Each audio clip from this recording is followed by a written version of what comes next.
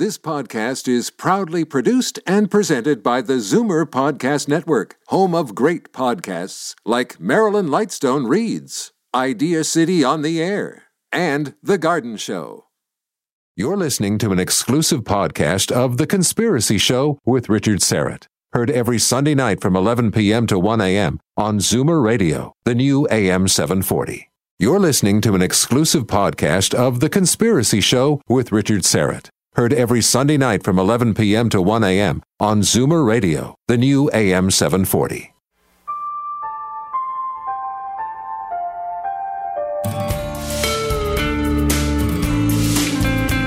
We know the air is unfit to breathe and our food is unfit to eat.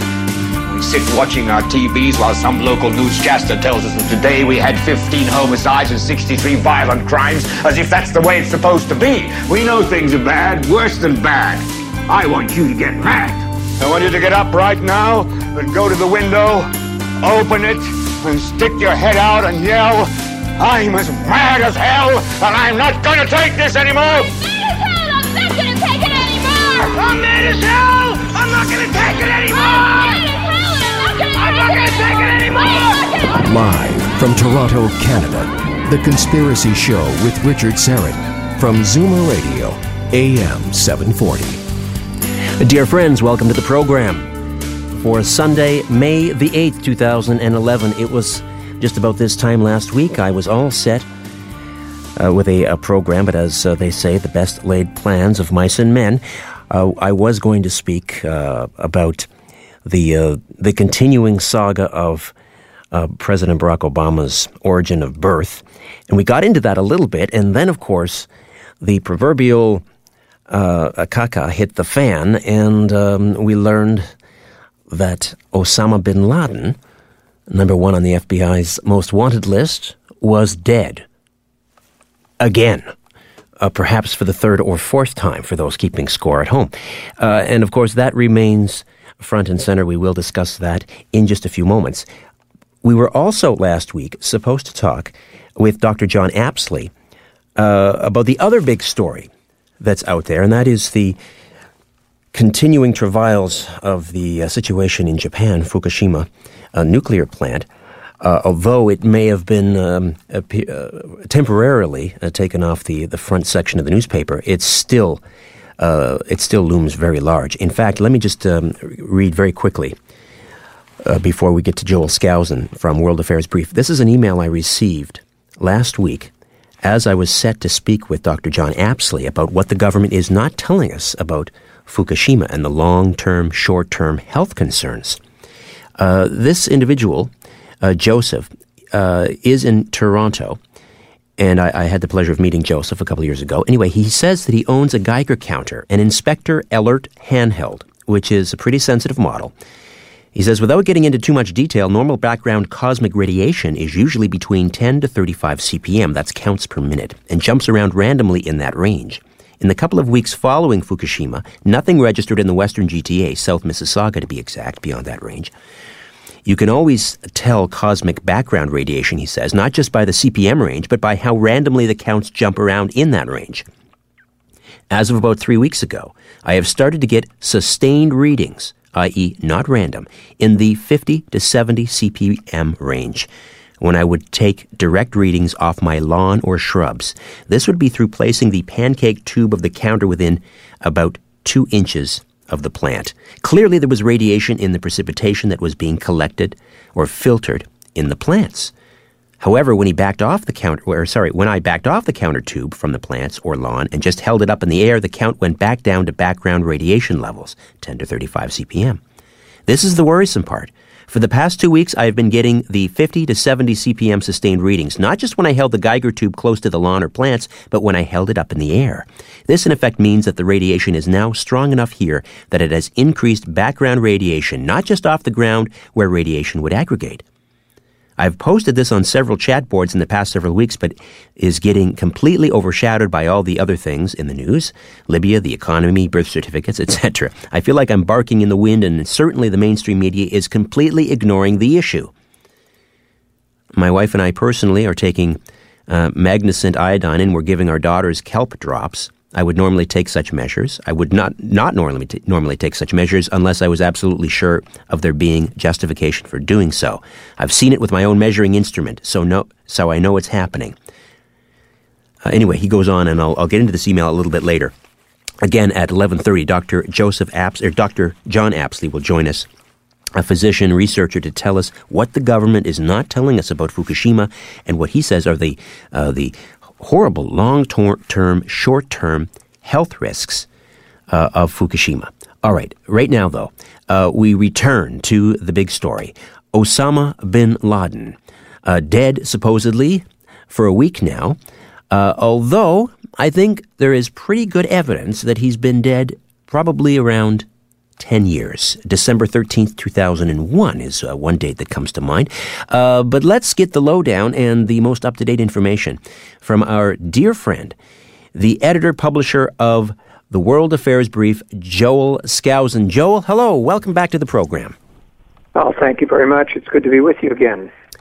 It's great to have you back on. And, the thing that jumped out at me the most about this story, whether or not you believe that he was killed by these naval SEALs last Sunday or whether he died in 2001, it's the way that, I think you can mark this down on the calendar. This is the day that the Fourth Estate was officially dead.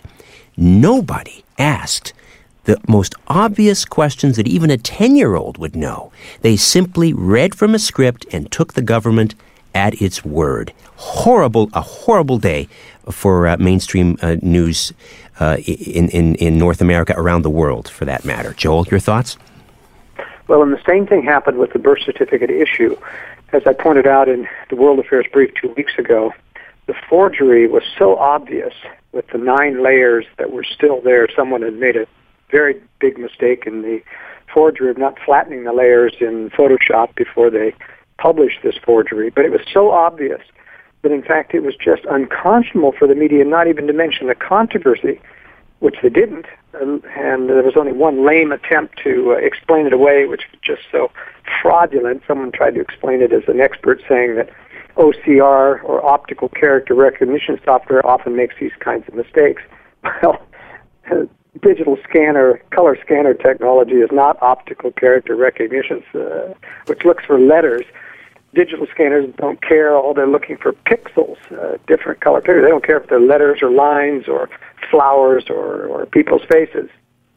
Well, it's interesting. I was all set to talk about that. The internet to try to debunk this. Right. And I was all set to talk about that last Sunday night. I had a guest, and we were discussing the whole birther issue when the Osama Bin Laden story broke, and you sort of connect the dots, and some people are saying, I think with some credence, that this was maybe one of the reasons that they dusted off his corpse, if I could be so graphic, to distract the public. But do you believe that Osama Bin Laden died, as many do, in December of 2001? Absolutely. The serious nature of his kidney disease indicated at the maximum, even with the top medical care, he couldn't have lasted more than 5 years. And, of course, supposedly roving around the hills and caves of Tora Tora and Bora Bora and other places, there's no way that he could have survived. There were no less than, 8 opinions that he was dead from people high up in government, but there's only 2 or 3, mostly from Pakistani presidents and former prime ministers who would know, because the ISI was so involved in being the front man for funneling money to Al-Qaeda and Osama bin Laden, that they would certainly know.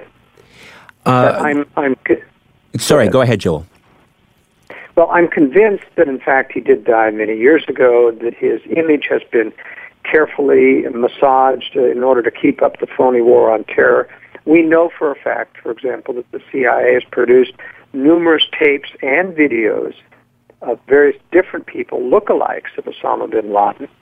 Arab-speaking people say, look, this guy's got a different accent than Osama bin Laden. There's other forms and vocabulary and other things. This is not the man. I don't believe that they kept the body on ice and they resurrected this. I think the SEAL team was told to go in there. I think this was a U.S. controlled safe house. Osama bin Laden would never have picked such an obvious place. I mean, first of all, let me go back and say, Osama bin Laden is a controlled entity by the CIA. They were never hunting for him. This was not the enemy to the CIA. This was their man. If he was alive, they certainly didn't need any intelligence from him because he was their man.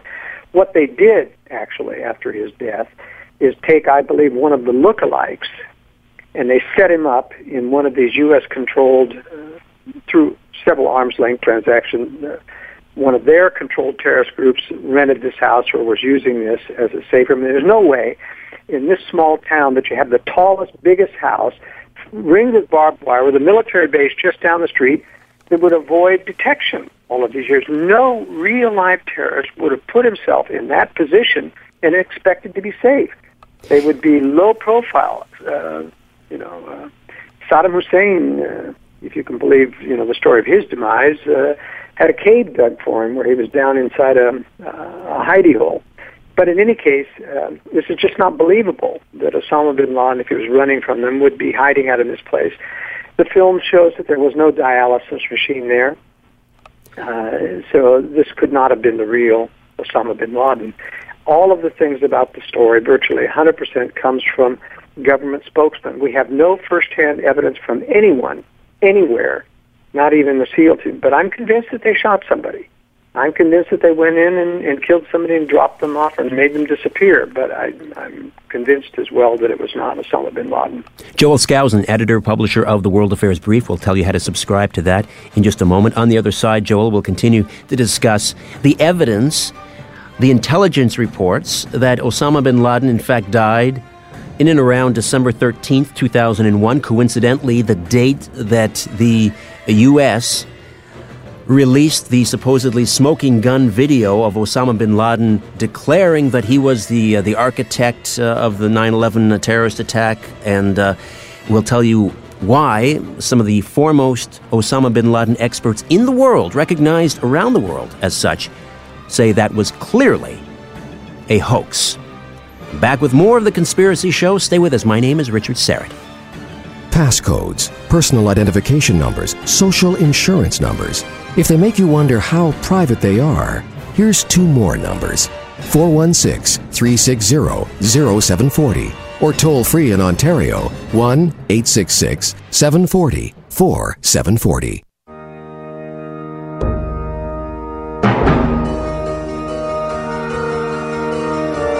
You want the truth?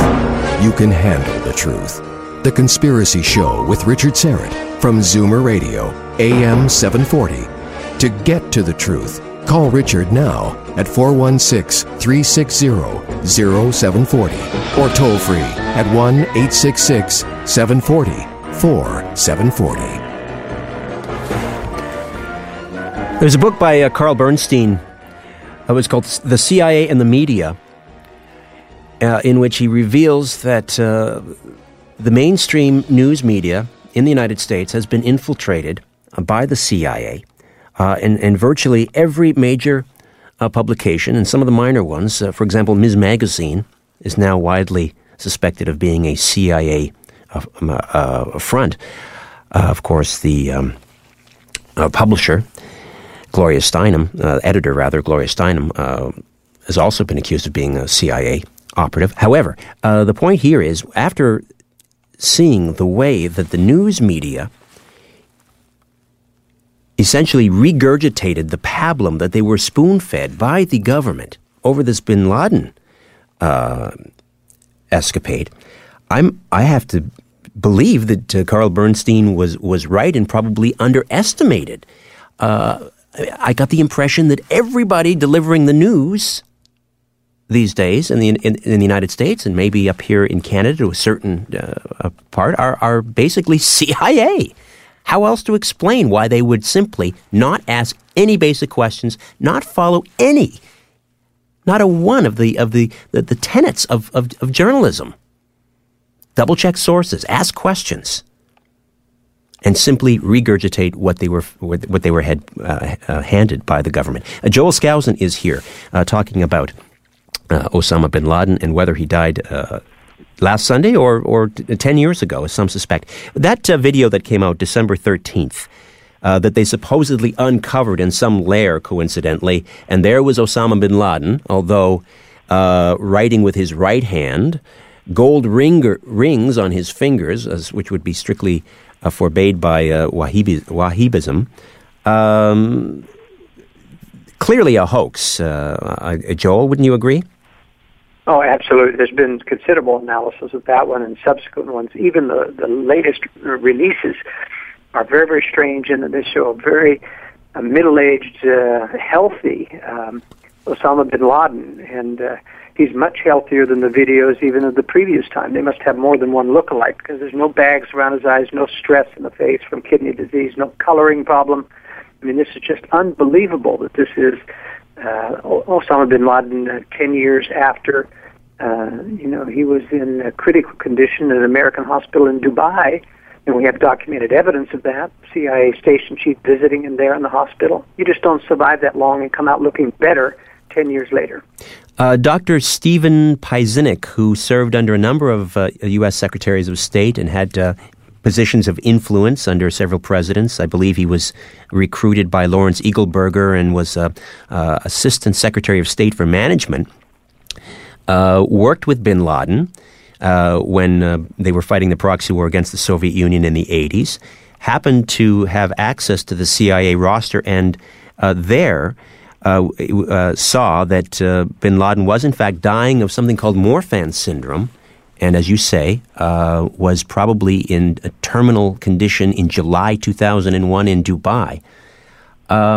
So why is it that the media they just lie down and they just roll over on this? Well, the reason is several. First of all, they aren't all agents of the CIA. What happens, though, is that the CIA does certain things, but any of the top investigative reporters are all on a special payroll of what I call the dark side of government. It isn't necessarily the CIA, but they are paid some $50,000, $60,000 a year just to be on the payroll. And you see, anyone who walks into the government and starts to get all these insider quotes, you have to be vetted for that. You have to be on the team. No regular reporter gets that kind of access, and they feed them a regular, steady diet of this disinformation because they have chosen to be reliable shills for the government. There's a whole tremendous amount of reporters as well that are not, but have gotten the very unmistakable sign from their editors that we will take and project the government position, and they value their jobs and they don't go against it. There's also, the informal snickering and denigration that goes from the higher ups when you talk about the birther movement and about those. I mean, these people all know. They all read the internet. They know exactly what we're saying and what we're thinking, and they sit around and guffaw and denigrate those things so that no reporter dares take that position lest they be laughed at. And so there's all different types of control depending on how much they are involved. Certainly the higher-ups in all the major newspapers are knowing that there is a control system. They do discuss how they're going to manipulate and work the news. The major polling agencies and services in the United States are also very, very controlled, and they have ways of manipulating the computer data so that even the polling people talking on the telephone, people don't realize that the phone numbers being presented to them as random or not random. A lot of manipulation, especially relative to the Donald Trump entrance into the political scene. I believe that he was specifically timed and primed to put out the birther issue, not because he is anti-Democrat or Obama. This guy has only been a contributor to the Democratic and liberal Republican causes. He's got no principles relative to conservatism in the United States. They put him out there to push the birther movement, timed specifically so that this forgery could be put forth to the American people and debunk the birther movement and then say it's over. Right. That's what happened. Yes, I had that same feeling. Trump is a hero to himself, patting himself on the back and saying... now we have our answer. Yes, now we have our answer. Finally, he's revealed the birth certificate, and we can now say we can put this to bed. Yeah, it's very clever. And all of a sudden, he's a hero or making himself one, and the media is pumping up the polls. I can't believe that 30 and 40% of Republicans think that Trump would be a good president. He's just a laughingstock among anyone who thinks. We're in real trouble in this country if people think that Donald Trump is a credible candidate for president. Joel Skousen, editor and publisher of the World Affairs Brief. Joel, how do people subscribe to the World Affairs Brief? They go to my website, worldaffairsbrief.com. There's a big subscribe button with right underneath the synopsis of the current brief. But before they subscribe, people would like to get a free sample issue. They can do so by emailing me at editor@worldaffairsbrief.com. All right, another quick timeout. We'll come back and continue to hammer away at the Osama Bin Laden dead again story. Back with more of The Conspiracy Show. Stay with us. Keeping an eye on the New World Order. This is The Conspiracy Show with Richard Serrett from Zoomer Radio, AM 740. To speak with Richard, call 416-360-0740 or toll free 1-866-740-4740.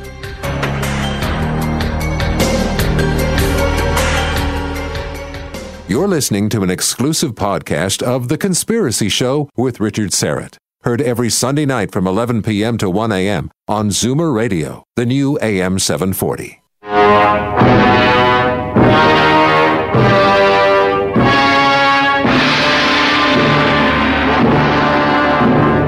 If you're sure your phone isn't tapped, call now 416-360-0740 or toll free in Ontario at 1-866-740-4740. Welcome back. Joel Skousen, editor, publisher, World Affairs Brief, stays with us until the bottom of the hour. Then we'll switch gears and talk about what the government isn't telling you about Fukushima. Dr. John Apsley will be here. If you have a Geiger counter, by chance, and you'd be surprised to know how many people I'm finding out, how many people actually do.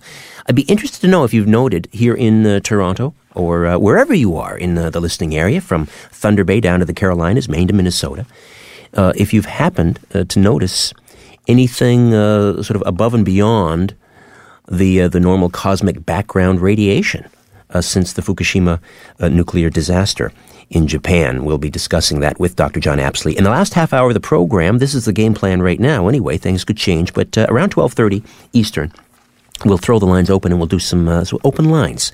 We don't have an opportunity to do that too often. Joel, we have to talk about motive here, the timing.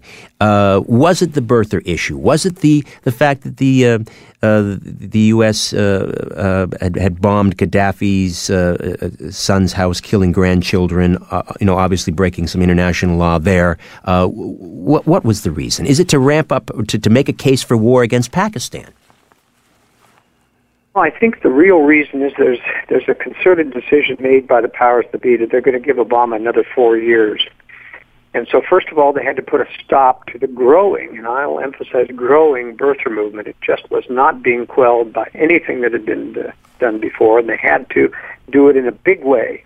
And as I say, I think they used Donald Trump to push the issue. And you notice that whenever those of us for months and years had pushed this issue, the media never gave us the time of day. When Donald Trump did it, suddenly it was mainstream news.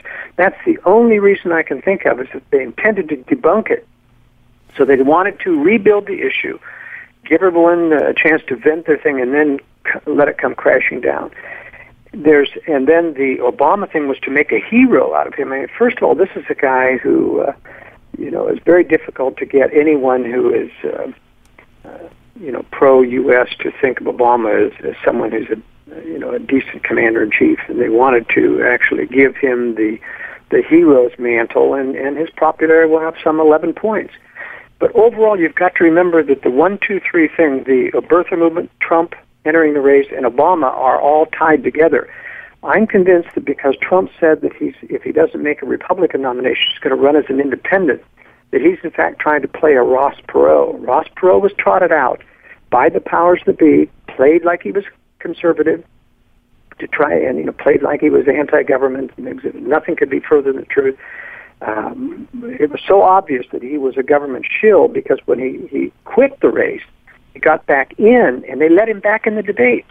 Can you imagine if Ron Paul had quit, and then said, I'm back in and I want in the debates? They would have used that as an excuse to say, no, you can't come back in.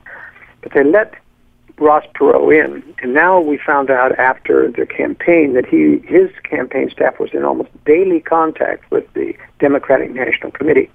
So they were part of the same element to try to pull off independent and Republican votes, which they did. I think Donald Trump is being prepared to do the same thing. So these are three steps that have given Obama a major leg up, and I'm convinced that this is meant basically to reelect him in the next election cycle in 2012. All right, I've got someone on the line here. It just says Canada. Griffin, the name of the individual from calling in from Canada? Oh, that is it's our friend Nelson Thal. Nelson, welcome. Welcome, Richard. How are you doing tonight? I'm well, thank you. Listen, I have a question for your guest. It's a very interesting topic, isn't it? Now that they've supposedly gotten rid of this Goldstein,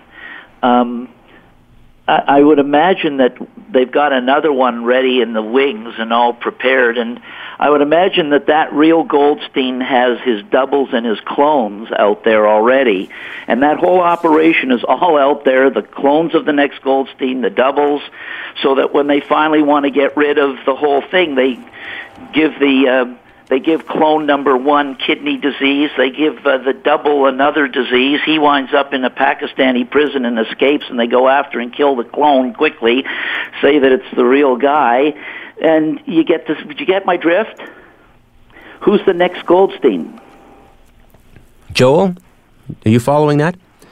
No, I'm not. What do you mean by Goldstein? Who are you referring to as Goldstein? Nelson, spell it out. Just you're talking about, obviously, Osama Bin Laden. This was a clone that was killed. Oh, okay. Well, yeah. I'm really using and quoting from George Orwell's 1984, a famous novel. Okay. Taught in universities and high schools, where the term Big Brother comes from, and the enemy always was a Goldstein. In 1984, there was a perpetual enemy. There had to be to keep the perpetual wars going, and that was the Goldstein. And of course, Obama was our Goldstein from 1984. Those who were students of 1984. Osama was right. Osama's the Goldstein. Now that they've gotten rid of that one, they've got to always have a Goldstein. So before they get rid of this one, they've already got the doubles, the clones, and the other ones already in place. Well, in other words, they're going to have to create a new enemy, and well, they've already created a new enemy. We don't know who it is right now. Right. And we can bet that when they show that enemy and they show him on TV, they'll show the clone, not the real enemy. They'll show the double, his double.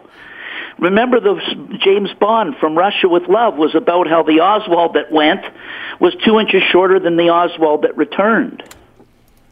Interesting. So, we don't know how many Osama Bin Ladens were... Who's going to be the next Goldstein? And let's understand what it creates and what work they've gone to create it already, and yet it's still invisible. But when they want to surface it, they'll give it to the media, and it'll be sold to the people. All right, Nelson, thank you for that. Thank you. Joel, any thoughts on who might be the next Osama? They may be ready to give up that. There have been so many correct conspiracy evidence talking about clones, and they may be ready to give it up, and they certainly can, because if they use Al-Qaeda is the ubiquitous, nameless, there's no photo necessary, there's no leader now. All they can do is continue to just drop hints of so-and-so might be the leader, we don't know. But I think they can use Al-Qaeda and continue to milk that without actually having to build up any leader. As I say, I think having the figurehead like Osama bin Laden has lost its usefulness. I think they used up that card in order to promote Obama. They may not do it again. Is there an Al-Qaeda? No. And yes. Meaning that no, as an independent terror organization, Al-Qaeda itself is a U.S. CIA, Pakistani ISI creation. CIA tasked Saudi Arabia to fund it through the Pakistani ISI, and that's why you have all these conflicting reports on NPR all the time about Pakistani ISI fighting terrorism and supporting terrorism. It's the same thing as the CIA fighting drugs and the U.S. government fighting drugs and then supporting drugs, their own drug cartel. So there's a lot that needs to be viewed in terms of this double standard, but I don't believe that Al-Qaeda exists at the leadership top as a terrorist organization. I think it's a front for British and U.S. intelligence, but that doesn't mean that they don't hire actual terrorists to carry out real terrorist attacks. But those terrorists, the real ones, at the lowest level, don't understand they're getting their marching orders from the CIA or British intelligence. If we had, let me just say this, if we had real terrorism of the independent variety, we'd have people coming across the U.S.-Mexican border every single week, and we'd have terrorist events, bombings in malls and blowing up pylons and other things. And because Homeland Security is now talking about putting guards in malls, we may well see some false flag terrorism coming across the border just to fulfill that prophecy. The final point... We've had that for years now, and we haven't had any of that, only this high-profile type of terrorism, which is always provoked, and the trail always leads back to U.S. or British intelligence. Joe, a final point here, and it is interesting that immediately the U.S. Began to make the case that Pakistan was complicit. They were sheltering Bin Laden. And as you say, this has always been my understanding, that the ISI, the Pakistani intelligence service, was a creation of the CIA. So that's such a ridiculous claim to be making. Well, it's a claim they can keep making because obviously they can find evidence that parts of Pakistan are fighting terrorism and parts are supporting them because that's exactly the reality. And the trouble is the U.S. people don't know that at arm's length connection between the Israeli Mossad, the CIA, and British MI6 that's running the whole show. That's why in the Iraq War, the Iraqi soldiers caught, 2 British agents in Mufti and in Arab garb, and they had explosives on them. They were going to run a terrorist attack and then blame it on the Arabs. Joel, how again do people subscribe to World Affairs Brief? Go to my website, worldaffairsbrief.com, and get a free sample issue by emailing me at editor@worldaffairsbrief.com. All right, Joel, always a pleasure. Thank you, and we'll speak again soon, I hope. Thank you, Richard. Joel Skousen. All right, for those who didn't make it into this conversation, my apologies. We're going to check in with Dr. John Apsley and find out what the government isn't telling us about Fukushima when the Conspiracy Show returns. Back in a moment. Don't go away. Loose lips sink ships, and sometimes corporations. Got something to say? Call Richard Serrett now at 416-360-0740 or toll free in Ontario 1-866-740-4740.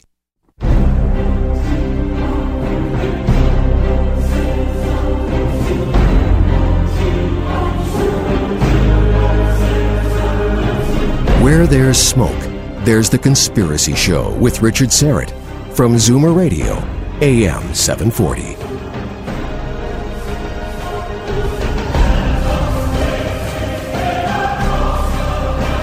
What are the short-term and long-term health risks from the radioactive fallout emanating from the nuclear power plant in Fukushima?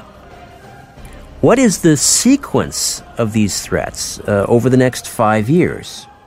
And what is this ongoing misinformation campaign that we're getting from the government and nuclear industrialists? And finally, what can we do for our families? What can we do that is easy and effective to overcome these risks? Dr. John Apsley is a physician and researcher who for the past 30 years has specialized in the rehabilitation and reversal of chronic degenerative illnesses through accelerated tissue repair and cellular regeneration. Welcome back to The Conspiracy Show. Dr. John Apsley, how are you? I am terrific, thank you. This is going to be a real great evening to get this information out to your audience. Well, it's funny. We were set to do this program last week when the Bin Laden story broke, and it's funny how for a lot of people this story has gone away because it's no longer on the front page. But I'm getting these disturbing emails. I forwarded one to you, and I read one off the top of the show. But I just want to once again reiterate that I received one from Joseph here in Toronto, who owns a Geiger counter. And I've received a number of emails from people around the country and in the United States. You'd be surprised how many people actually own Geiger counters, but they're saying that this is not simply cosmic background radiation. They're saying that it's a sustained reading they're getting, and they're holding the Geiger down to their lawn or their shrubs. Obviously, the water is being collected and filtered by these plants, and they're getting readings of around 50 to 70 CPM. That's counts per minute.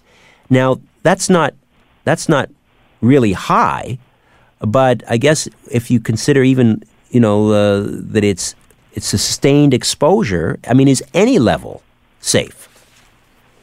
This is exactly the point. There's so much to kind of cover in this area. So let me try to start from the beginning, and then we can, go through it in a logical manner. Normal background radiation on a Geiger counter is usually about 25 hits. So this is now, you're talking between 50 and 75. So maybe as high as 2 to 3 to even 4 times as high than normal. But you're correct. There is no safe level of radiation exposure. Now, this is something that all the pundits and officials know, yet they keep on saying, oh, don't worry, the amount of radiation that just hit the west coast of Canada and the United States is equal to a dental X-ray. That's absolutely ludicrous. An X-ray is nothing but gamma radiation coming out for a millisecond. So if you have particles that you're exposed to because you've inhaled them or you've eaten them, they stay in your body for weeks, months, years, giving off radiation 24/7. Now, it may be at that low level of a dental X-ray, but it's a nonstop dental X-ray. The first thing that happens when we're exposed to radiation that everyone thinks about is genetic damage down the road, but that's not the most lethal or damaging aspects of radiation. It's the melting or getting a really intense sunburn to the fat wrappers of our cells that hold the cells in their own protective environment. Well, those fatty wrappers are melted like a hot knife going through butter in very, very short time periods, say over a 24-hour time period. So once you've ingested some radioactive iodine that's come in at extremely low doses, and I say that for emphasis, at extremely low doses, say within a normal background radiation, but it's now in your thyroid gland, then you just have 24/7 melting of the fat protection within your thyroid gland, and this is what leads to such high levels of thyroid cancer. But it's not just limited to the thyroid gland. Cesium gets in, strontium gets in. Those were all made at the same time that the iodine is off the uranium that's going into its fission, non-controlled fission. And this gets an immediate dose into the bones, into the muscle tissues, into the brain. And so we're seeing a lot of correlations over the last 50 years of normal legal releases from nuclear power plants that are never safe, causing, for example, here in the U.S., 18% of American women live within 100 miles of a nuclear power plant that's operating normally. And yet, those 18% of American women account for 55% of the breast cancer cases. So what the heck's going on here? Well, there is no safe level of radiation poisoning. So let me reiterate. We have the concept that radiation exposure is a linear event. It means that the more you get, the more lethal it is. But that's not true. It turns out that under normal situations, that the extremely low levels of radiation over a long time period, days and weeks and months, is actually more lethal than the intense upfront one-time dose of radiation that can happen. So, and this is the reason why, because it melts these fatty protection barriers that our body must have. Well, if you take a look at the breast cancer rates, and then you begin to extrapolate some of the other conditions that we've been going through for the past 50 years, this data becomes very compelling. Like if you go county by county in North America, you can look at where, according to the wind, that these normal releases of radiation were coming out of the nuclear power plants. And county by county, and then year by year, you can then associate it with different illnesses, different kinds of cancer, like breast cancer that came out. also diabetes, also Alzheimer's disease. So in essence, Richard, what we have here is we have maybe the most important stimulus for causing chronic degenerative diseases that lays on top of all of the other environmental factors that involve pollution and pesticides and herbicide sprays and other kinds of elements that are also known to cause cancer. So they're compounding each other. But people need to understand there's two different lethal effects of radiation. There's the massive blast that the people right at that nuclear power plant at Daiichi and Fukushima are experiencing, bless their hearts, because they're basically, I would assume that all 300 of those samurai warriors there basically are going to die within the next 5 years. But then you have the low-level releases that kill the most people. And a last quick example, and then we can take it from here. At Chernobyl, they were really quick to count the deaths from the event. And we're going to talk a lot tonight about Chernobyl compared to Fukushima, so this is really important that everyone hears this. Well, they counted the deaths really quickly over a short time period, and they said it was only 31 people died. Well, there were 5 top Russian epidemiologists that just released a book from the New York Academy of Sciences. They published it in 2007. They did a 25-year count of the deaths that were recorded due strictly or mostly to the one-time Chernobyl event in April of 1986. They counted just a little under 1 million people died as a result, not 31. And it's because of these two combinations of the intense release, which is where the 31 people died, versus the long-term death rates that accumulate due to the low doses. They eventually will catch you. Now, let me go back to the Geiger counter here for a moment, because most of us are not that familiar with the various types of radiation. And when we're talking about background cosmic radiation, or if we're talking about ionizing radiation, does a Geiger counter differentiate between ionizing and non-ionizing radiation? Well, in this case, you're talking about ionizing radiation in this context, because you're looking at a decaying product and how many of them are decaying at any one given second, and that gives a little ping on the Geiger counter. I like to talk about it in more simple terms, because when you start doing the math in those fashions, well, let me give an example of how the physicists talk about that kind of information. There's a group in Australia that took measurements of basically really highly sensitive Geiger counters from the Pacific Rim. They went to the west coast of the U.S., they went to Alaska, they gathered the data from the west coast of Russia, then down the west coast of China, then down to where they were in Australia, and they added up all these little hits that the Geiger counters gave, and also tracked the wind currents that came out of Fukushima. And according to that data, they were able to analyze how much radioactive material went airborne and how much of it was decaying, causing a radiation burst, usually a gamma ray or some damaging ionizing form of radiation. There's only 3 kinds, alpha, beta, and gamma. They're just rays that come off of these particles and cause damage.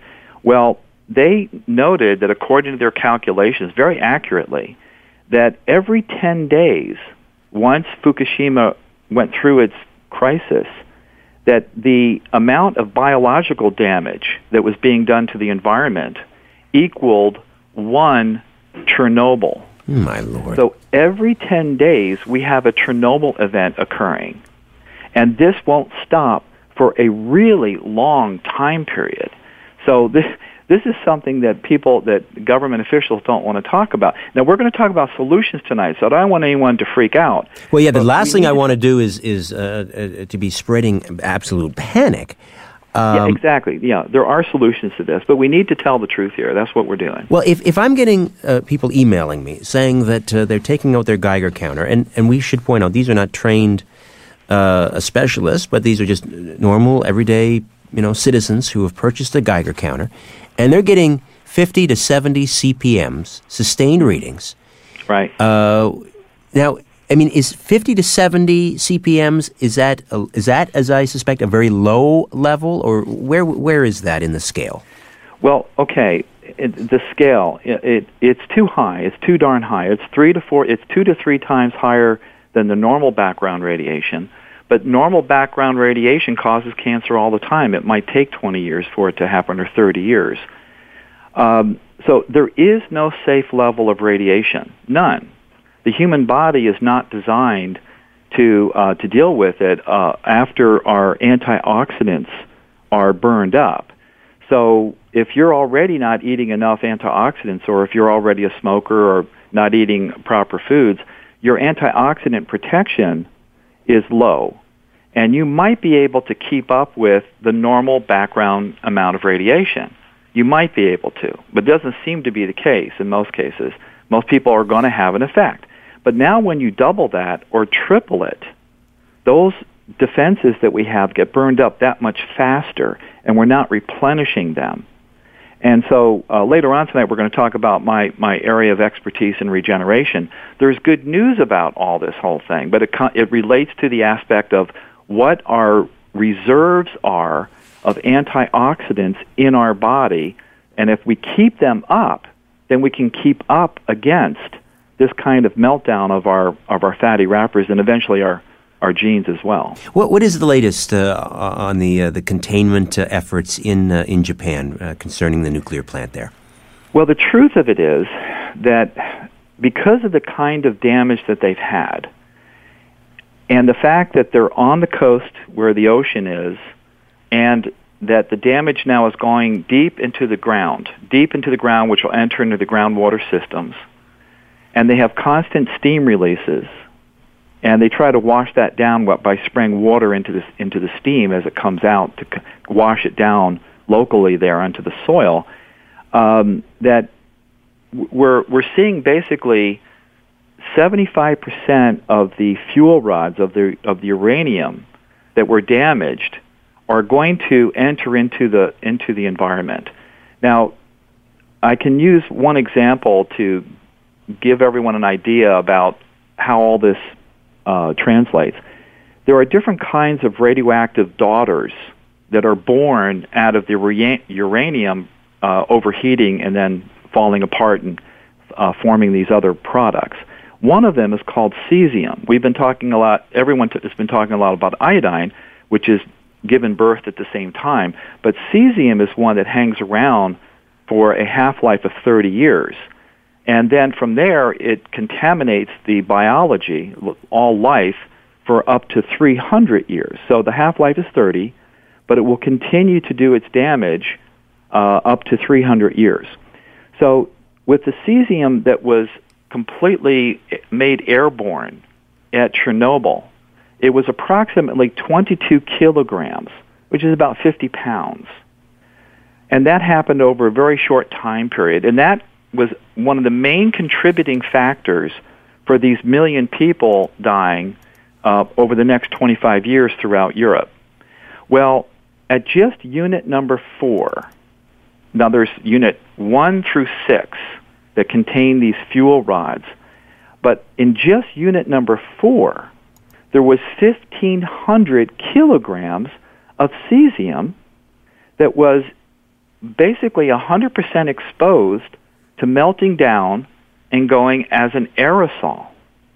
So that's between 50 and 70 times the amount of cesium that could have gone into the environment compared to one Chernobyl event. Well, now we have to look at this issue of, you're talking about the counts and the Geiger counter, and everyone's starting to pick them up, and they're all picking it up in part from the cesium. Well, it's known from the epidemiological studies that related to 3 Mile Island when they won a major lawsuit there in the mid-'90s. There was an epidemiologist from North Carolina named Steve Wing, who finally, with another expert named Arnie Gunderson, who's a nuclear engineer, they were able to convince a jury that real serious damage happened at 3 Mile Island because there was a massive cover-up that, nobody really got hurt. Well, that wasn't true at all. Well, they won that lawsuit. And this has happened throughout North America repeatedly, that people get injured, and then they have these court suits, and then the people win, and finally the information comes out, and it's either squashed and kept just to the people that got the award for the damages, or people just don't care, and they don't read the fact that the real truth has come out. This is the habit. It's been going on for about 40 years now. It's just the way it is. Anybody can look this up now on the web. It's available. Dr. John Apsley, stay with us. We'll take a time out. We'll open up the phone lines too. Questions and comments. Do you suspect you're being lied to about the real threat posed by the Fukushima nuclear fallout from the power plant over there in Japan? 416-360-0740. 416-360-0740. And toll free from Maine to Minnesota, Thunder Bay to the Carolinas, 866-740-4740. Different views make great conversation. This is The Conspiracy Show with Richard Serrett on Zoomer Radio, AM 740. To speak to Richard live, call 416-360-0740 or toll free in Ontario, 1-866-740-4740. You're listening to an exclusive podcast of The Conspiracy Show with Richard Serrett. Heard every Sunday night from 11 p.m. to 1 a.m. on Zoomer Radio, the new AM 740.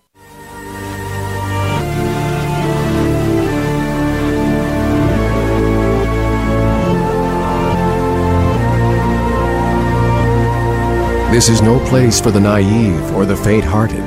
The Conspiracy Show with Richard Serrett from Zoomer Radio, AM 740.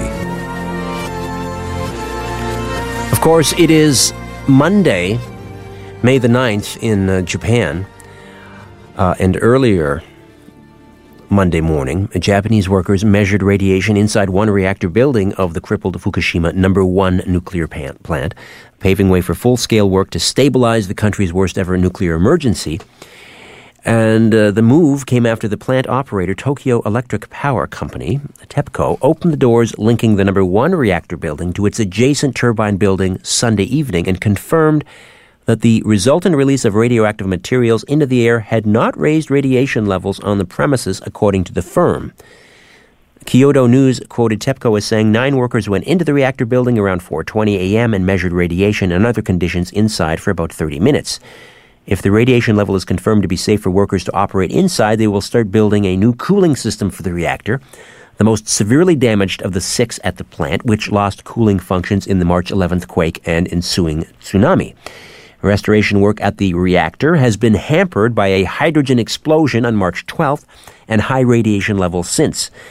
In the envisaged next step, workers will install and adjust equipment, including a heat exchanger, an instrument to measure the water levels in the reactor's pressure vessel containing nuclear fuel, and the containment vessel shrouding it, Kyodo said. Let's talk a little bit about the misinformation or disinformation campaign, as you call it, Dr. Apsley. Who's leading the charge in this misinformation campaign? Is it the government? Is it the nuclear industry?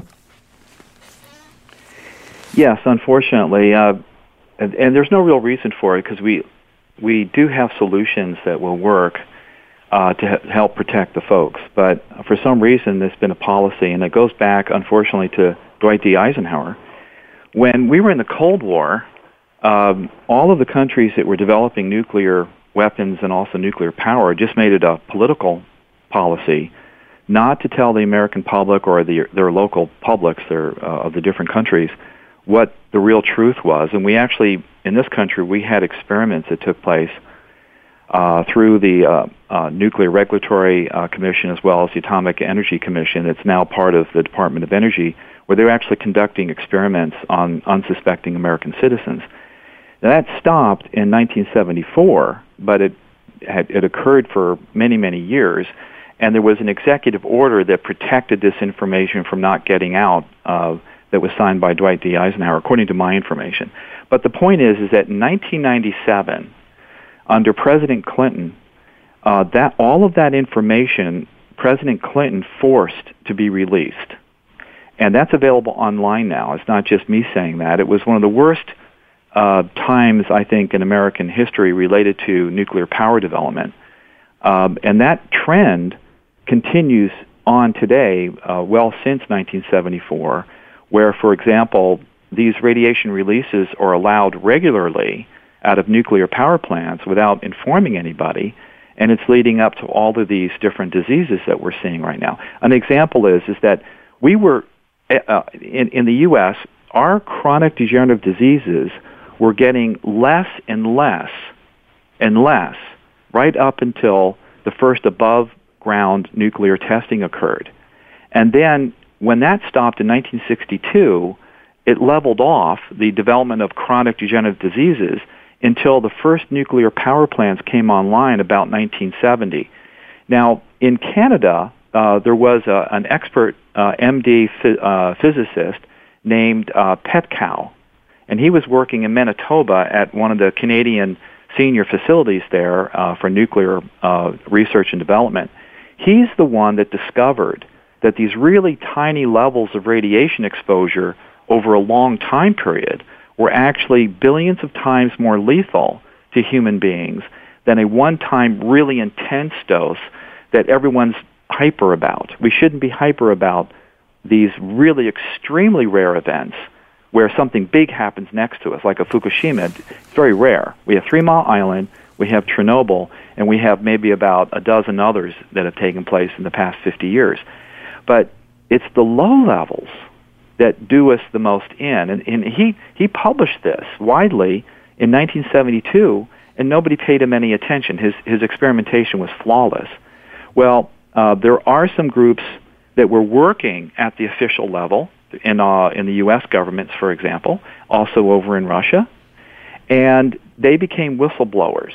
Now, these were esteemed medical physicians as well as physicists, and they formed their own nonprofit groups to put this information out. One of the groups here in the U.S. is called radiation.org, and they've been fighting this whole thing now for 30 years, trying to get the correct information out to the American public.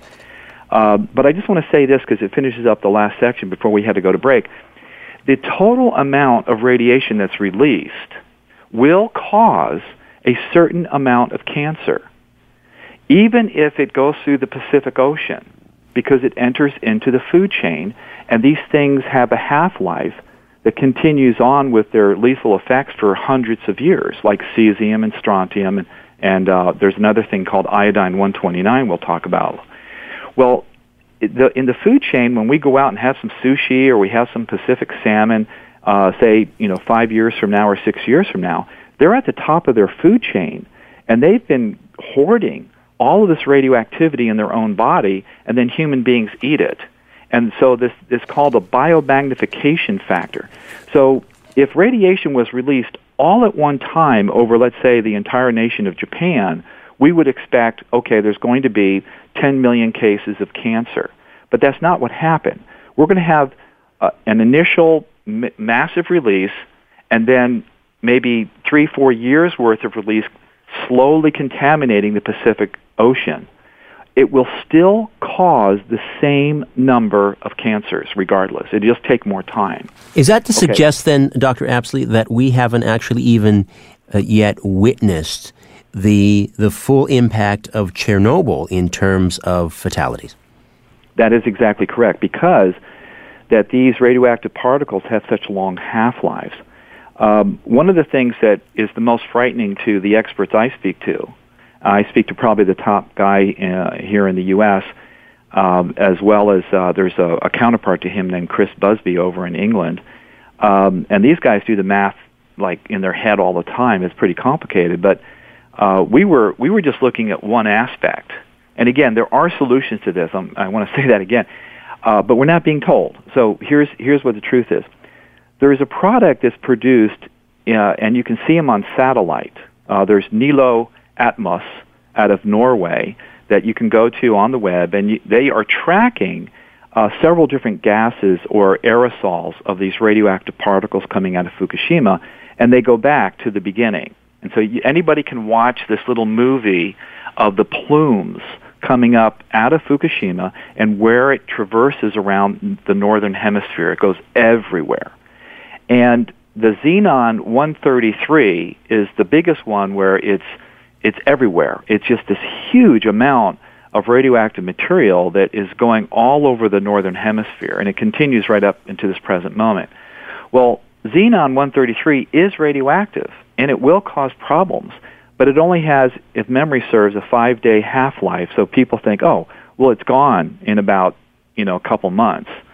But where does it go to? Well, unfortunately, a lot of it decays into iodine-129. That's radioactive, and that has a 15 million year half-life. Oh, boy. So for 15 million years, we're going to have to put up with this radioactive form of iodine that's going into the environment. This is crazy. On that happy note, let's go to the phones. And Jack is in Michigan being very patient, waiting on a cell phone. Jack, welcome to The Conspiracy Show on AM 740. Richard, you're going to have to expand your program to 5 nights a week plus Sunday, okay? We'll work on that for you, Jack. I'm here in this godforsaken swampland of Flint, Michigan, and the only other source beyond you is Stan Monteith, that I'm fortunate enough to hear on a local station for 2 hours every night, Monday through Friday. But this stellar revelation by Dr. Ashley about radioactive iodine-129, I've never heard before. I'm happy to hear that tonight because I suspect he'll have a solution. I may already know of one. I've been using Hawaiian spirulina, the Nutrex company out of Kona.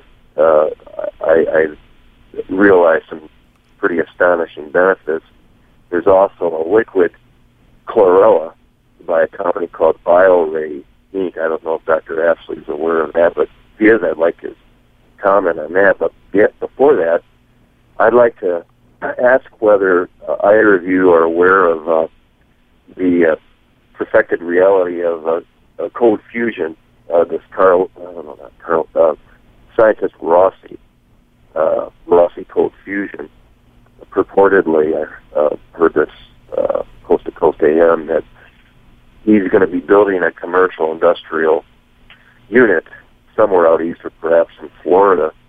And so the time has come, I think, where I'm going to embark on this endeavor by campaigning door to door, creating a localized think tank, and calling U.S. congressmen to demand the termination of the Department of Energy and, for instance, the National Security Act, because they hide everything behind that. And anything that they want withheld, it's classified as top secret. That would be incriminating of their activities. So I'm just wondering if Dr. Ashley and you, Richard, would agree that it's well nigh time that the audience really get proactive and start going after these corrupt politicians by organizing at the grassroots level and providing knowledge of these solutions, because not only then, when we organize as a unified force and force the issue on these solutions, as well as the causation, are we ever going to have a better world? Okay, Jack, thank you for that call. Dr. John, do you want to respond before we move on to the next call? Sure. Let's talk about the solutions that he proposed at the beginning with spirulina and also chlorella. He is quite correct. Part of the wonderful thing about algae, both from the ocean as well as from freshwater, is it has up to 20 different special protectors, including some of these antioxidants that we spoke of at the very beginning, that are well known and well proven to quench radiation poisoning or ionizing radiation. But also, he also mentioned he's been feeling a lot better just by taking it. It also helps regeneration of the body. There are certain factors in there. One of them is chlorophyll that looks a lot like blood, and it's really intensely stimulating for healing to occur. So those are two excellent things that I give a high recommendation to in my own book on how to solve the problem with Fukushima. And there are other solutions too, but those are probably the top two on my list as well. Now, going on to the aspect of cold fusion, I can't really speak to that too much, although I have followed it for years when they first discovered it at University of Utah, and went back and forth for many years until Los Alamos finally validated it about 7 years after these poor two scientists were discredited. And then after that, it was discredited again, and I'm not sure what the current update is. But if there's someone who's trying to do this in Florida, they're going to run into all sorts of regulatory hurdles. Just trying to use a new form of catalytic converter here for automobiles that will get you maybe 300% better gas mileage, that technology is available. It's impossible because it's against the law here in the U.S. to remove your catalytic converter, even if you have something that's better. And there's things like water injection that'll get you another 25% gas mileage, and that's $500 to install. And so we could save all sorts of, there's all these different ways that it happens. I agree that we need to cut the snake's head off. We need to reduce the amount of taxes that we pay into the federal government so that it's forced to shrink. And things like the Department of Energy has to start shrinking, as well as the Department of Education and so on and so forth, that have become bureaucratic quagmires for a lot of folks making a lot of regulation to make themselves feel like they're earning their income, when what they're doing is just actually causing more bureaucratic mess. And it's decaying, and our whole society is decaying as a result. The last thing I want to say here is that the reason why I'm doing these shows all over the country, and I'll be in Chicago on June 10th at the Health Freedom Expo, for example, hosting a panel of experts in this on this very subject, is that we're not going to get the solutions from the government. Here in the U.S., the people are the government, but we have acquiesced that our representatives somehow become the government, and they're not doing a darn good job of representing us. It's time for us to get educated, like with things like spirulina and kelp and other forms of chlorella and other algae that we can ingest to protect ourselves. And if we have the solution for other forms of energy, just go ahead and do them in a way in which that we don't violate the laws. And because if we start bringing down the government to its knees in a proper way, in an orderly way at the voting booth, and by reducing our taxes so they can't cater to the crony capitalists that are, hanging on to their power through putting their own people into the federal agencies that regulate, then we can't solve this. But by taking back our own power that we've acquiesced to the government, saying we are the government, and then doing lawful movements of developing these forms of energy and getting the word out through the internet, then we have the solution. We're not just saying, look, you guys, you've really screwed up, we want you to go away. We're saying we have the solution as well, and we, the government, being the people, will require now, will demand that you assume that you take on and allow us to do these solutions. All right, we need to be solution-based. Let me go to Joseph in Mississauga. Joseph was the gentleman who sent the email last week. Joseph, welcome to The Conspiracy Show. Well, thank you, Richard, and good evening to yourself and Dr. Apsley. And thank you for that email. Now, you're the gentleman with the Geiger counter. Yes, indeed. I've had it for about a year. It's a pretty sensitive model for a handheld model. It's called the Inspector Alert, and it's got a 2-inch pancake tube on it, which is a little bit larger than a lot of the handheld devices. So it's pretty sensitive. And I've, to be honest with you, for the last year, I've pretty much just had fun with it. Taken it camping and measured rocks and see what I get off of that, and measured my TV in my home, but nothing scientific. But once the Fukushima disaster happened, I started taking it outside daily and measuring, and probably for about a month following, I wasn't really getting anything significant, but I guess it was about 3-4 weeks ago, I started to get significant readings off of my lawn, off of my shrubs and plants, and those numbers have grown right up till this week, where I've started to get readings probably about 85 to 90 counts per minute on a regular basis outside, especially after it rains. And I'd say probably up to about 2 weeks ago, I was getting nothing out of the air. And when I mean out of the air, I mean just holding it up, above my head and just measuring what the sort of ambient cosmic background radiation was. Until 2 weeks ago, when I started to get readings in the 50 to 70 range, just holding it out in the air. And I'd say probably, and this is what's disturbed me the most so far, is up till yesterday, I've been measuring tap water and discovered nothing. And yesterday, for the first time, I saw an increase in our municipal water supply. And I was getting readings in the 50 to 70 counts per minute range right from our tap water. And I compared that against bottled water, which I was only getting the typical 20 to 25 from.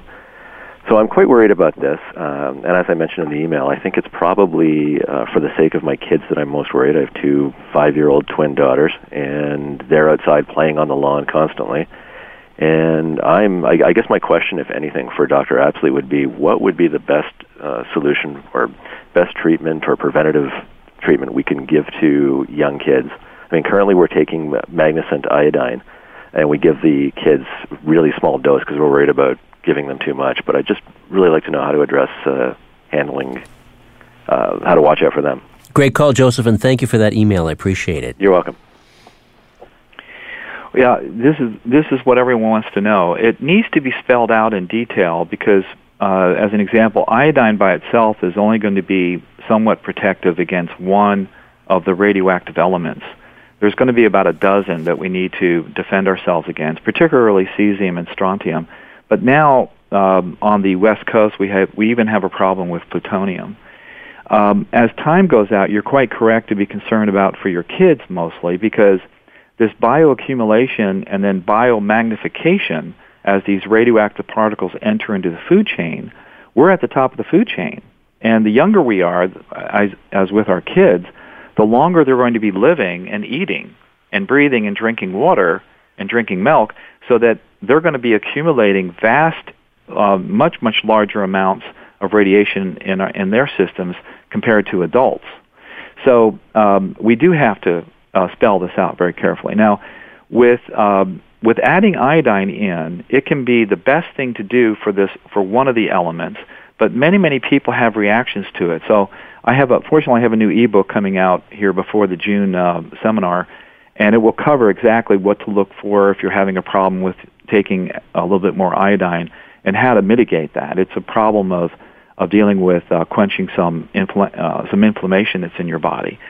Then the other up to a dozen other elements that we have to be concerned about now for the next 300 years, we have to make part of our daily routine eating certain foods that are really good for us, that also protect us from this heightened amount of radiation that we're getting. So you said something very, very, very exact and precise. You said that when you first started taking the measurements, you weren't getting some, and then you started getting some all the time, and then you started getting large amounts, especially during rainfall. Well, that's because this radiation accumulates just from the spewing out that's occurring over in Fukushima. So more and more and more is piling on top of what's already been laying there in the grass. And this radioactive material tends to hang into the upper 10 inches of soil. It likes just to stick there for really long time periods. Well, that'll eventually be picked up into the plants for the next growing cycle, which is now coming up. So, but right now we can wash the fruits and vegetables. The best way to wash them is to stick them into a sink full of water with some baking soda in it. Baking soda will pull out some of the heavier radioactive elements, and just the rest of the water will shake off some of the other particles that are on the green leafy vegetables, for example. But we're seeing large doses of cesium starting to occur now in milk. Well, this is when the government does get involved. This is what they just did this past Friday. I'm not sure how many of your listeners know this, but the EPA took drastic action this past Friday to help the public know what the health threat was by stopping all taking of measurements in our food supply. Wow, that's what the EPA decided to do. just like an ostrich. Yes. Stick our head in the sand.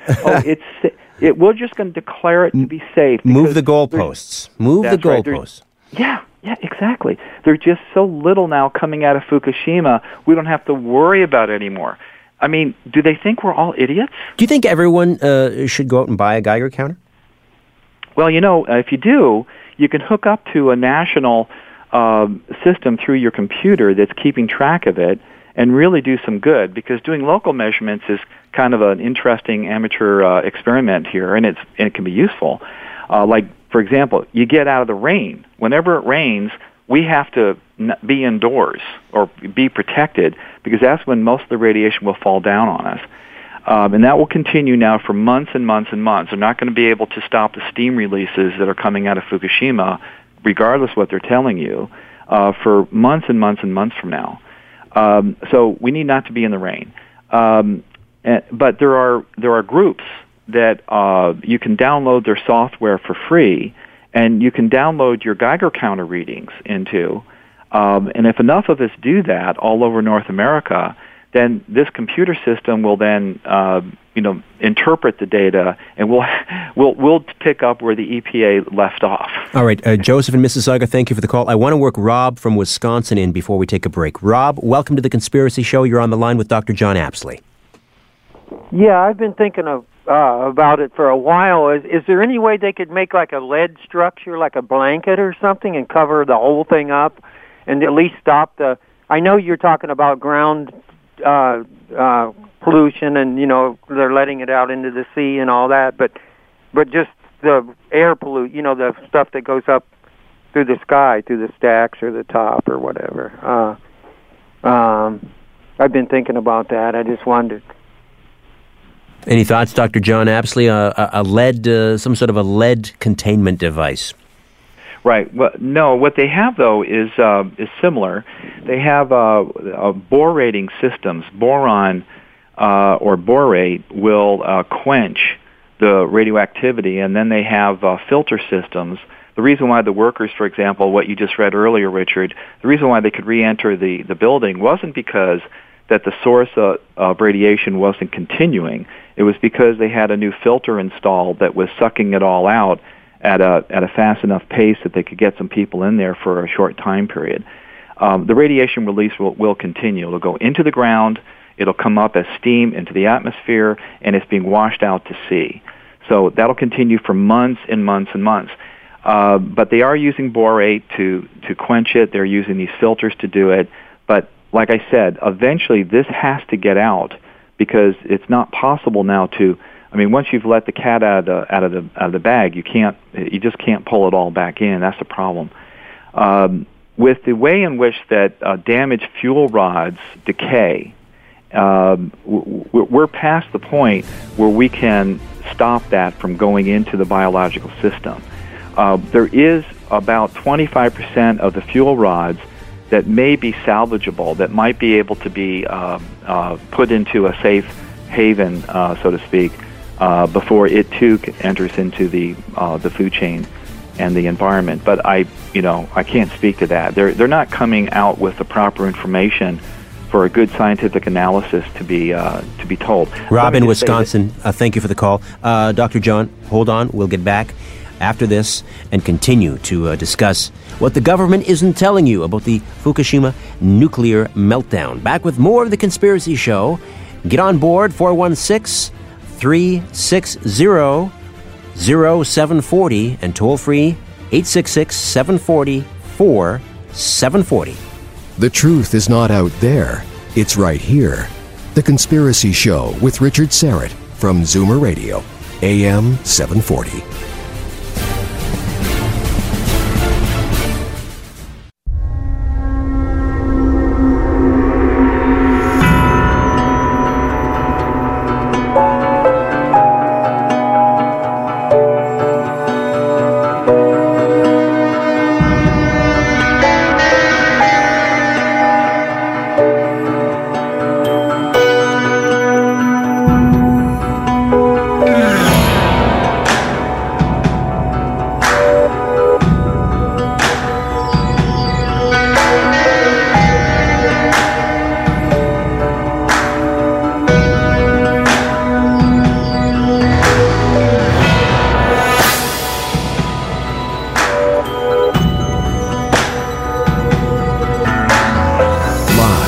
Toronto, Canada, The Conspiracy Show with Richard Syrett from Zoomer Radio, AM 740. Well, the news is not good, but Dr. John Apsley is here with some possible solutions.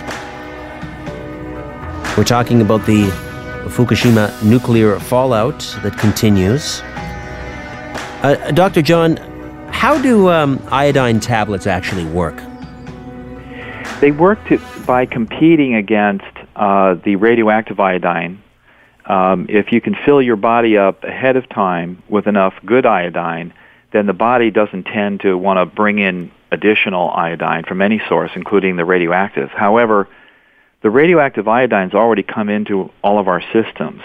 So for anyone who didn't immediately start taking iodine, there is the possibility that if all they want to do is to take iodine and start today, for example, that actually can cause more damage because it actually triggers more of the harmful effects from the radioactive iodine that's already in your body. There's a complex set of reasons why that is, but the good news is that by taking these other products that were already talked about, like the chlorella and the spirulina, then eventually this iodine can be neutralized and then taken out of the body. And then it'd be helpful to take things like kelp. But make sure that you get your sources now from the Atlantic Ocean, the kelp or the bladderwort, the different kinds of seaweed that are grown in the Atlantic Ocean. Most of the radiation effect that came out of Chernobyl did not do as massive a contamination to the Atlantic Ocean as what we're seeing now with the contamination out of Fukushima for the Pacific. But having said that, it's going to take a while for that Fukushima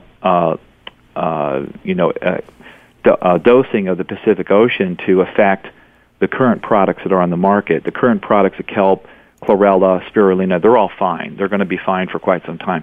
But these are algae, and the first thing they like to do is to grab onto the radioactive metals like cesium and strontium, but also they'll grab onto radioactive iodine as well. So eventually, down the road, we have to not eat those products from the Pacific Ocean.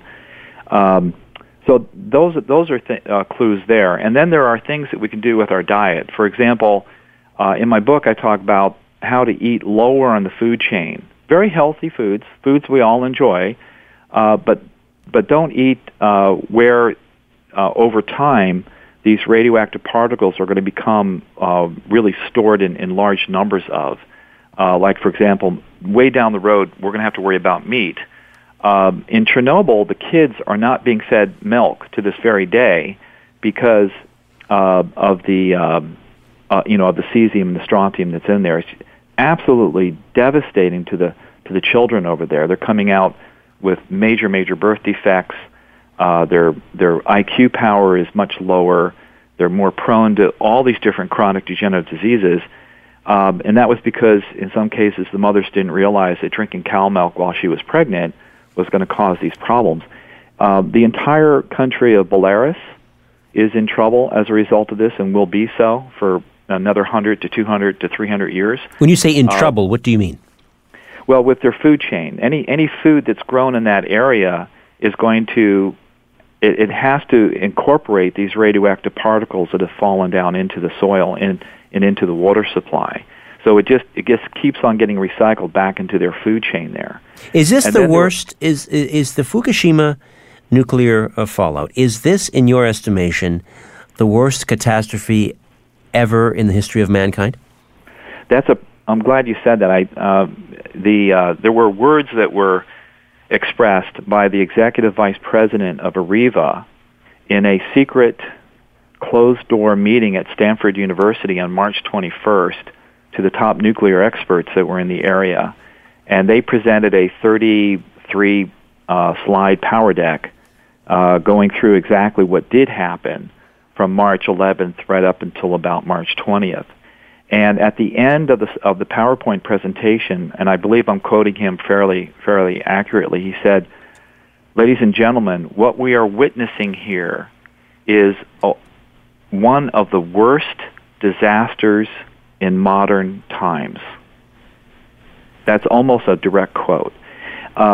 It may be the worst disaster because even when they were blowing up nuclear bombs, they were only on average about 50 pounds of payload. What we're talking about are tons and tons and tons of nuclear material that has now entered into our environment just from the Fukushima event alone. When you talked about eating low on the food chain, can you give us some examples? Sure. Instead of eating meats and fish, you eat your fruits, vegetables, your grains, your whole grains, your beans, your peas, and if what you want for your proteins. The spirulina is very high; it's about 70% protein. Chlorella is the same way; those are capsules you can take. Most people are still drinking milk or eating cheese. I would suggest that people get cheese from parts of the world that are known not to have these Chernobyl fallouts or what'll be from the Fukushima here in the U.S. with the dairy herds on the West Coast. That's something that's not going to be safe. Now, the cheese that's already in the stores, that's fine because, that was already 2 years in the making and it's already packaged and so on and so forth. But I would not be drinking milk here on the West Coast. Everyone says, oh, it's fine, but yet there is cesium, there is iodine, there is radioactive strontium now in our milk supplies. And this is one of the things that the EPA decided to stop taking record of. Just crazy. Now, the kelp and the algae, and these are things that are in capsule form. How often should we be taking these? I mean, is this something that we have to now do for the rest of our lives every day? Yes, unfortunately, yes. Now, there's going to be a whole bunch of people out there saying this is crazy, but you know what? The data is there. I stand on solid data. It's foolish not to slowly, in baby steps, start taking these very good actions that are just generally good for the body as a whole, whether we had to deal with this issue or not, and to start eating in ways in which will actually make us thinner and feel better anyway. But we don't have to do it all at once. We can take certain measurements, right? We can start incorporating the tools right now of the kelp and the spirulina, but don't go real radical with the kelp. Go real easy. There are people that have been eating a lot of refined flour products, and their bodies are loaded up with bromide. And when iodine is taken in above normal doses for the person, it pushes out the bromide, and it comes out through the skin, and you can have what looks like a little bit of an allergic reaction to the kelp. It's not. It's because you're pushing this toxin of bromide out of your body, and over time with drinking enough water, as long as it's good water, that'll come out of your system, and you have no problems taking the kelp. But there are other people who have autoimmune disease, and of course radioactivity will make that worse, and they'll tend to react to iodine. So my book will describe how to deal with that. It's difficult to describe over a radio show. It has to be put down in print. But there is a way to deal with it. Well, what do we do about the water supply? Let's say here in eastern North America, the eastern seaboard, we had Joseph taking Geiger counter readings of the water here in the Toronto area, and it's the level of the background. It's above the background radiation level. What do we do with our water supply? How do we handle it? It's not difficult. First of all, the radioactivity is not going to enter into the water table. So if it'll enter into the sewage treatment plants, it'll enter into the reservoirs that are, the lakes and all that. If your water supply comes from the water table, like a well system, you're not going to have problems with this radioactivity, I don't think ever. But if you're taking your water supply from lakes and streams, or is being recycled through the sewage treatment plants, yes, you will have difficulty. So you can then. I wouldn't recommend you go to bottled water because they'll eventually have the same problem. Most bottled waters aren't really filtered very well. There are a few, and of course they'll be okay. But you just can set up a charcoal reverse osmosis filtration in your own home. You can get the real cheap units, or you can get the more expensive units that last longer. According to your budget, it's just a good thing to do anyway. Or if you have a good well in your backyard, just go ahead and continue using that water. All right, Dr. John Apsley, stay with us. We're going to keep this rolling. if we're talking about perhaps the greatest catastrophe ever facing mankind, I think it deserves at least another half hour. And we'd like you to get on board, especially if you have a Geiger counter and you're located anywhere in the listening area from, again, Thunder Bay to the Carolinas and from Maine to Minnesota. Would love to hear what kind of readings you're getting on your little handheld unit. Again, the numbers to call, 416-360-0740 from the GTA, and just about anywhere else, toll-free, 866-740-4740. Back with more of The Conspiracy Show along with Dr. John Apsley. My name is Richard Serrett. Don't be afraid of the dark. The Conspiracy Show with Richard Serrett from Zoomer Radio, AM 740. To talk to Richard, call 416-360-0740 or toll free in Ontario at 1-866-740-4740.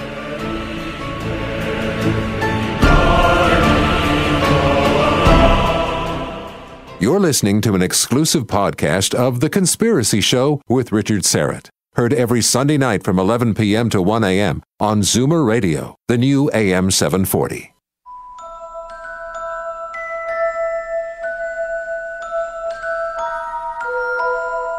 Poking holes in the darkness. The Conspiracy Show with Richard Serrett from Zoomer Radio, AM 740. To see the light, call Richard now at 416-360-0740 or toll free in Ontario at 1-866-740-4740. Welcome back. Dr. John Apsley is with us. And the website is drapsley.com. Doctor, spelled out D-O-C-T-O-R, Apsley, A-P-S-L-E-Y, drapsley.com.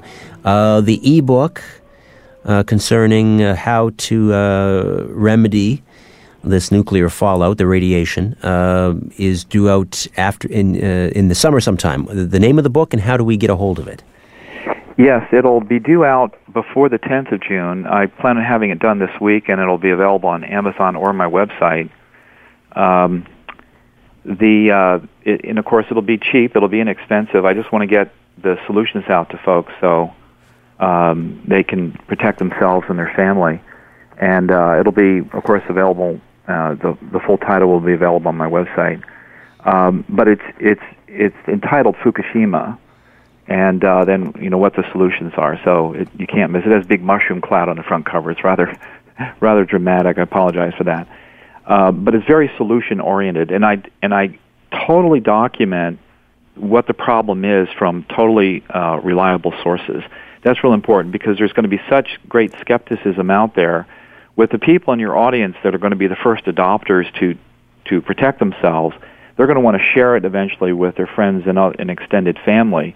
And it'll be nice to have real solid documentation that will back up what might otherwise sound like, wait a second, they're telling us everything's fine. We trust our government. What are you saying that we can't rely upon this anymore? What are you talking about? Well, the data has to be laid out, and that's what the other mission of the book is all about. All right, let's say hello to Fred in Port Huron. Welcome to The Conspiracy Show. Good morning, Fred. Hi there. I wanted to know if Dr. Apsley could repeat the information regarding radioactive plumes that were being monitored by, the Norwegians. Is it possible to go on the website somewhere and keep track of all that? Okay, yes, Dr. Apsley, the name of the website for tracking these radiation plumes. Yes, it is possible to. There are several websites. I'm in front of my computer now. I have to pull them up, but it's called the NILO, N-I-L-O -Atmos, A-T-M-O-S, and it's the satellite. That's their name of their satellite system, which is taking these measurements 24/7 now. And there's a group in Australia that has a great satellite system. There's 2 or 3 others that I've been using, and one of the things I've been doing is to compare these different satellite systems and their measurements against one another. And one of the things that I can't quite figure out right now is that when all of them go down at one time across the board, and when the EPA, all of a sudden, their measurement stations here across the U.S. went down about the same time period, and then when they come back online, it's almost like that they recalibrated or something. Now, this is just an opinion. I don't have anything solid to back it up, but the way they take the measurement readings are at ground level and at 5,000 feet and at 15,000 feet. They can see where the radiation is. Most of it hangs about the 15,000 foot level down to about the 5,000 foot level, and that's why when rain occurs, you want to be out of the rain because it comes right down on you from that.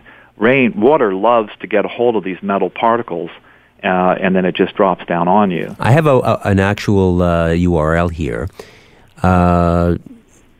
You don't need the www. It's just transport.nilu.no, which would be for Norway.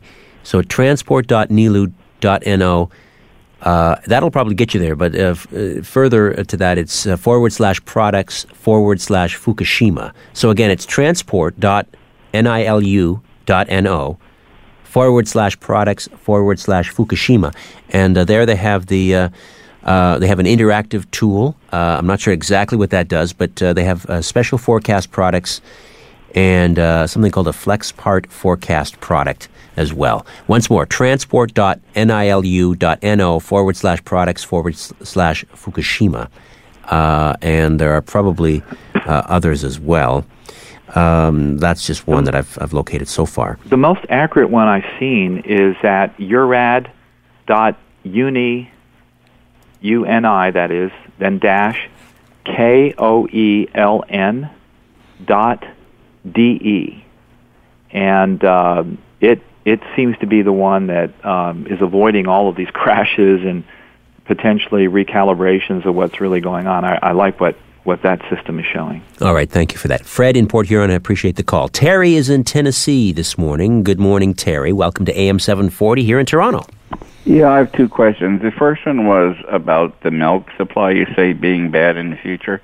What about dried milk in that respect? And the second question, while I was waiting to come on groundwater, you say well water would be good. Well, doesn't radon affect groundwater? Yes, and radon gives off a unique form of radiation waves. One of the things that happens when you get the other kinds of radiation from man-made sources is that it can compound the negative effects coming off the radon. But if you're using a filter system that uses charcoal and reverse osmosis, you're going to be taking out all of these particles. And for a lot of wells that are not going to get exposure to these aerosols of radioactivity from Fukushima, a lot of these wells don't have any radon readings. They're really low. There are some, of course, that do. And it's very common to have a radon problem, and you have to look at how much. One of the things about regeneration that's really kind of cool is that you can take a damaging event and totally turn it around to your advantage to induce accelerated repair. So what do I mean by regeneration? I mean regeneration that's not supposed to happen. If you're 70 years of age, you're not supposed to repair a really bad wound in 3 days. It usually takes you 3 weeks. But when you're young, you do it in 3 days. Well, there's a way that a 70-year-old, by taking things like we've been talking about tonight, chlorella, spirulina, and other things, that they can repair in 3 to 4 to 5 days. Well, if you're being exposed to radiation poisoning now, consider this to be an ongoing sunburn that's occurring all the time inside your body once these particles come in. So there's two things you have to do. You have to neutralize the damage that's going on at that very moment, and then you have to remove the particle from the body. But because the body then is getting extra protection, it will ramp up its repair mechanism as a reaction because it's being more damaged. It's just a natural thing that we're endowed with. We have this built into our blueprint. So if you harness that properly, because these are low levels of radiation, even though they're very harmful to you, you can not only keep up with it, but you can induce accelerated repair across all of your tissues beyond that of what's being damaged just from the internal sunburn that's taking place. And that's also in my book of how to do that. It's all spelled out, and it's the reason why that the radioactive springs, the hot springs from across the world, like in Ikara, Greece, or in places in Japan, coincidentally, have been used for thousands of years to help people cure themselves of arthritis and even cancer. But you only dose yourself for a short time period. It doesn't tend to work in people who are really old because they have such a low level of antioxidants in their system. But it does tend to work for people between 20 and 55 years of age quite frequently.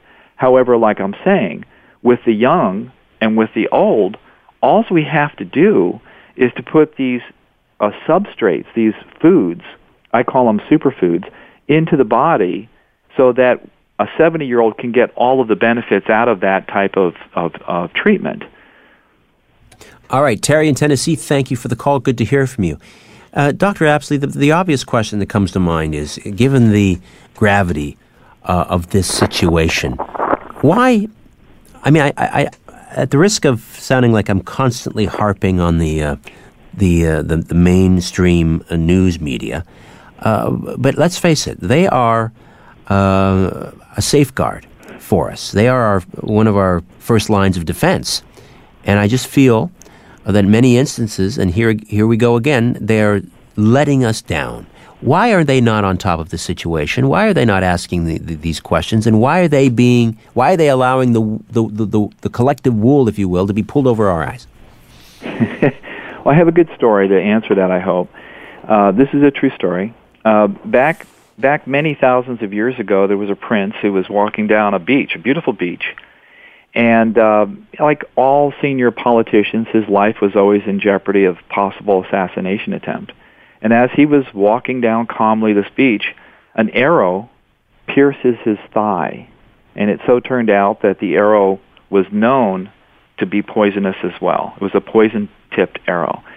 And instead of having his surgeon, which was with him, immediately treat him and take the arrow out, he sat on the beach and asked, who did this? Why did they do this? What did I do that caused them to want to hate me so much that they send a poison arrow into my thigh?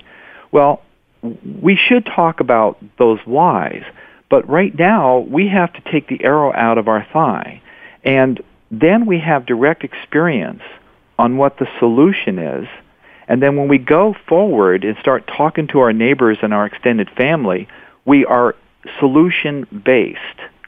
So that when we start then saying to everyone else who may not be aware, they might just be ignorant, unintentionally or intentionally, they know that we have experience with a solution, and they might be willing to give up their ignorance and learn, and really learn. This pet cow effect has been around since 1972, and yet the entire scientific body that I've seen here in the United States absolutely refuses to talk about it. And it's been devastating to the American public. We've had so much damage done because no one was out there saying, look, we have this pet cow effect. Please take antioxidants on a regular basis. They're not expensive, and it'll save your kids and you, and we won't have all these chronic illnesses, and we won't have to worry about socialized medicine here in this country, or at least not quite so much. The United States is now entering into a time period where 1 out of every other person is going to come down with cancer.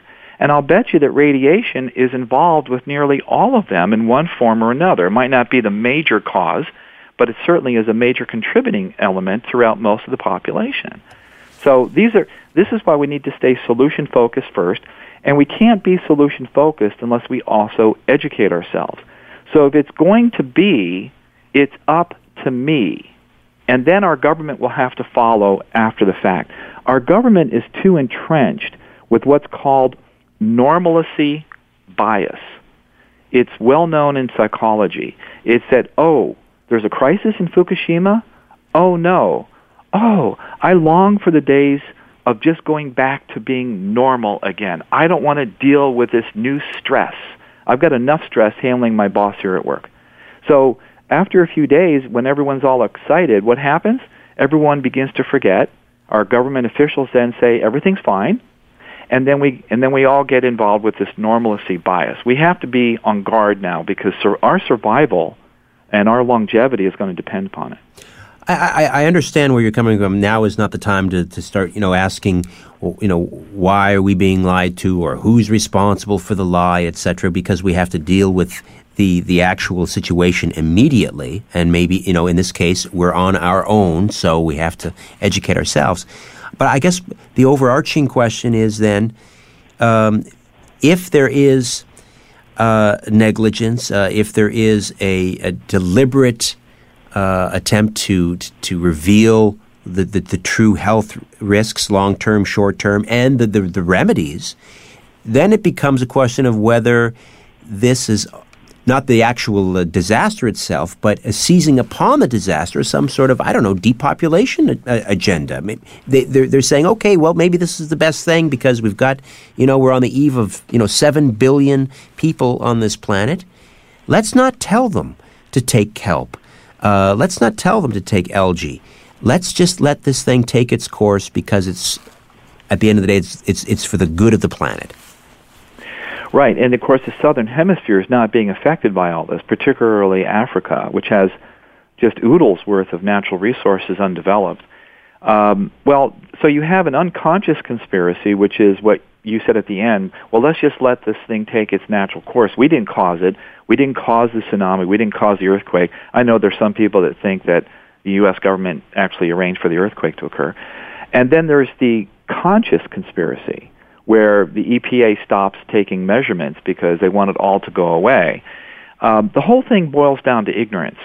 Either we're ignorant because we don't have the solutions to overcome our difficulties, because we didn't see far enough ahead and we allowed for the nuclear power industry to contaminate our federal agencies globally, not just in the U.S., but everywhere.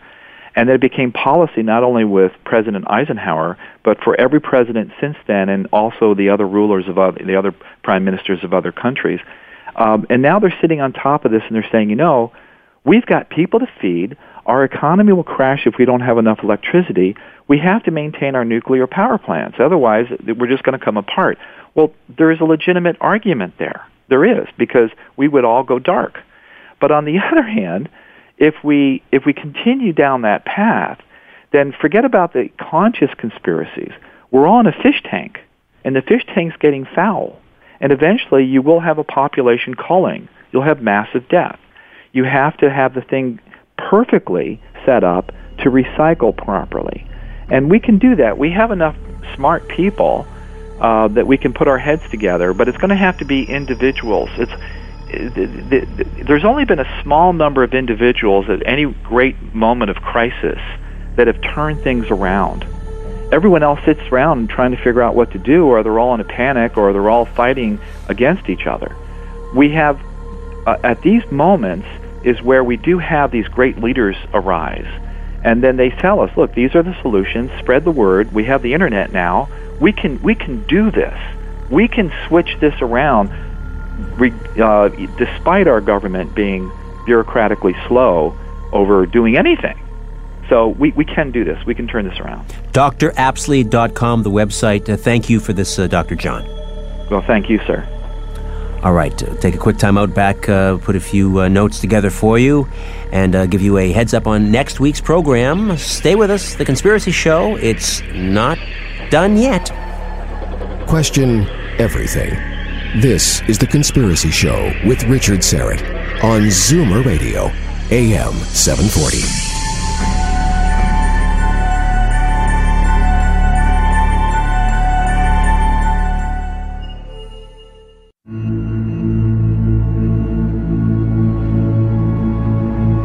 The owners of the system are asleep. Now we can play. The Conspiracy Show with Richard Serrett from Zoomer Radio, AM 740.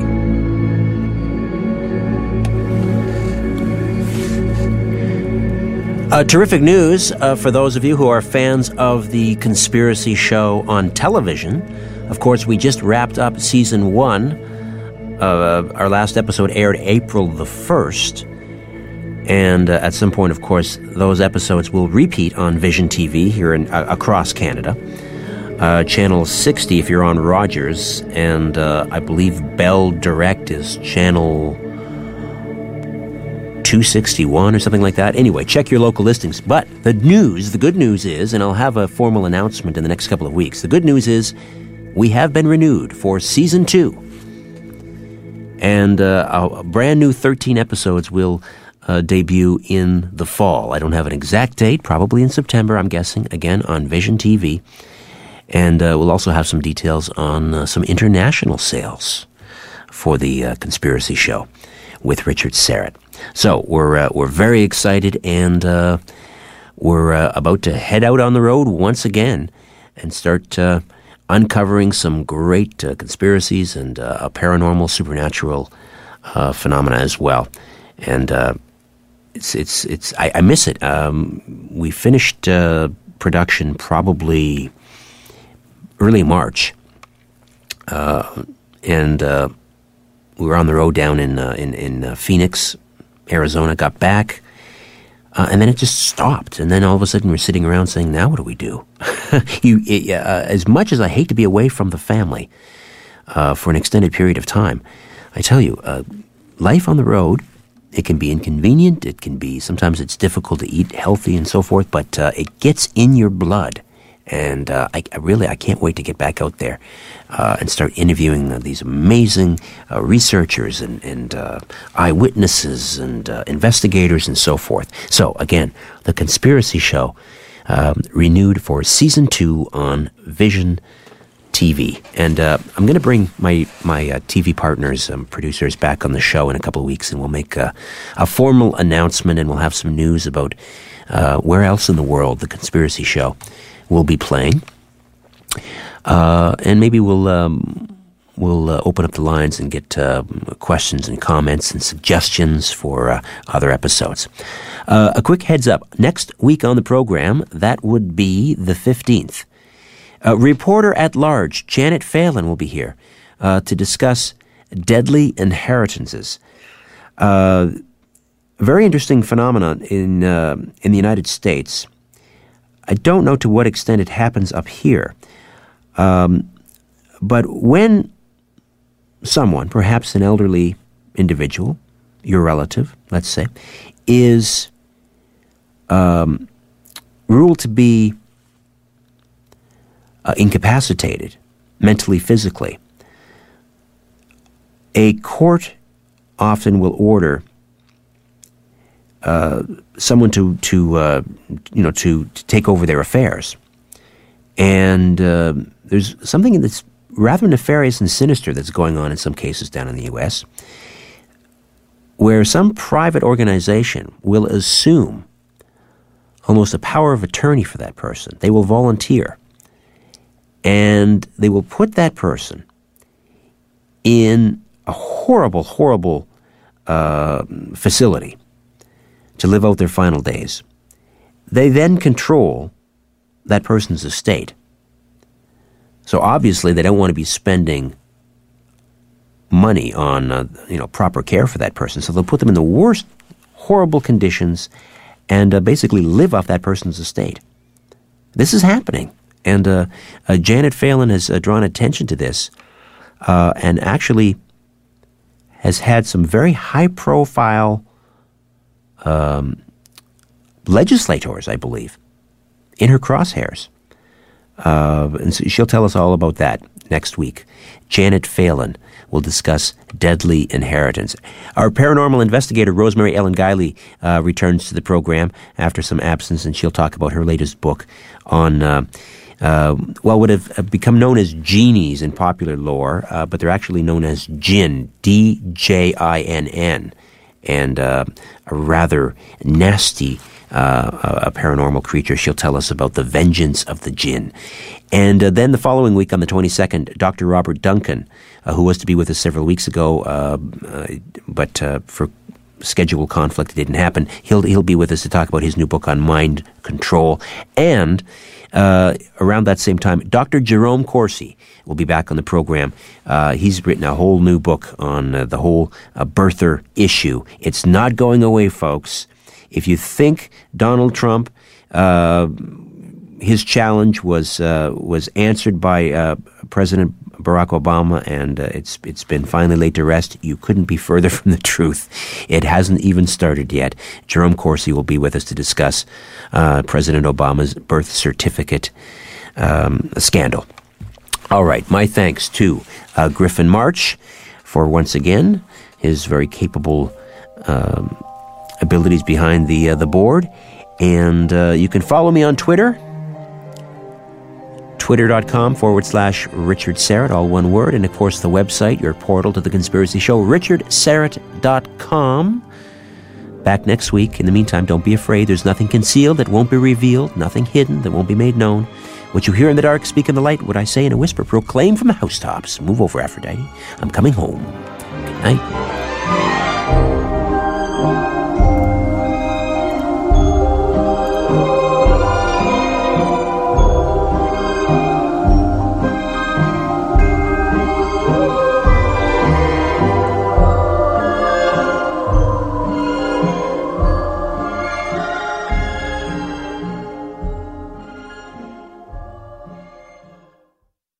This podcast is proudly produced and presented by the Zoomer Podcast Network, home of great podcasts like Marilyn Lightstone Reads, Idea City on the Air, and The Garden Show.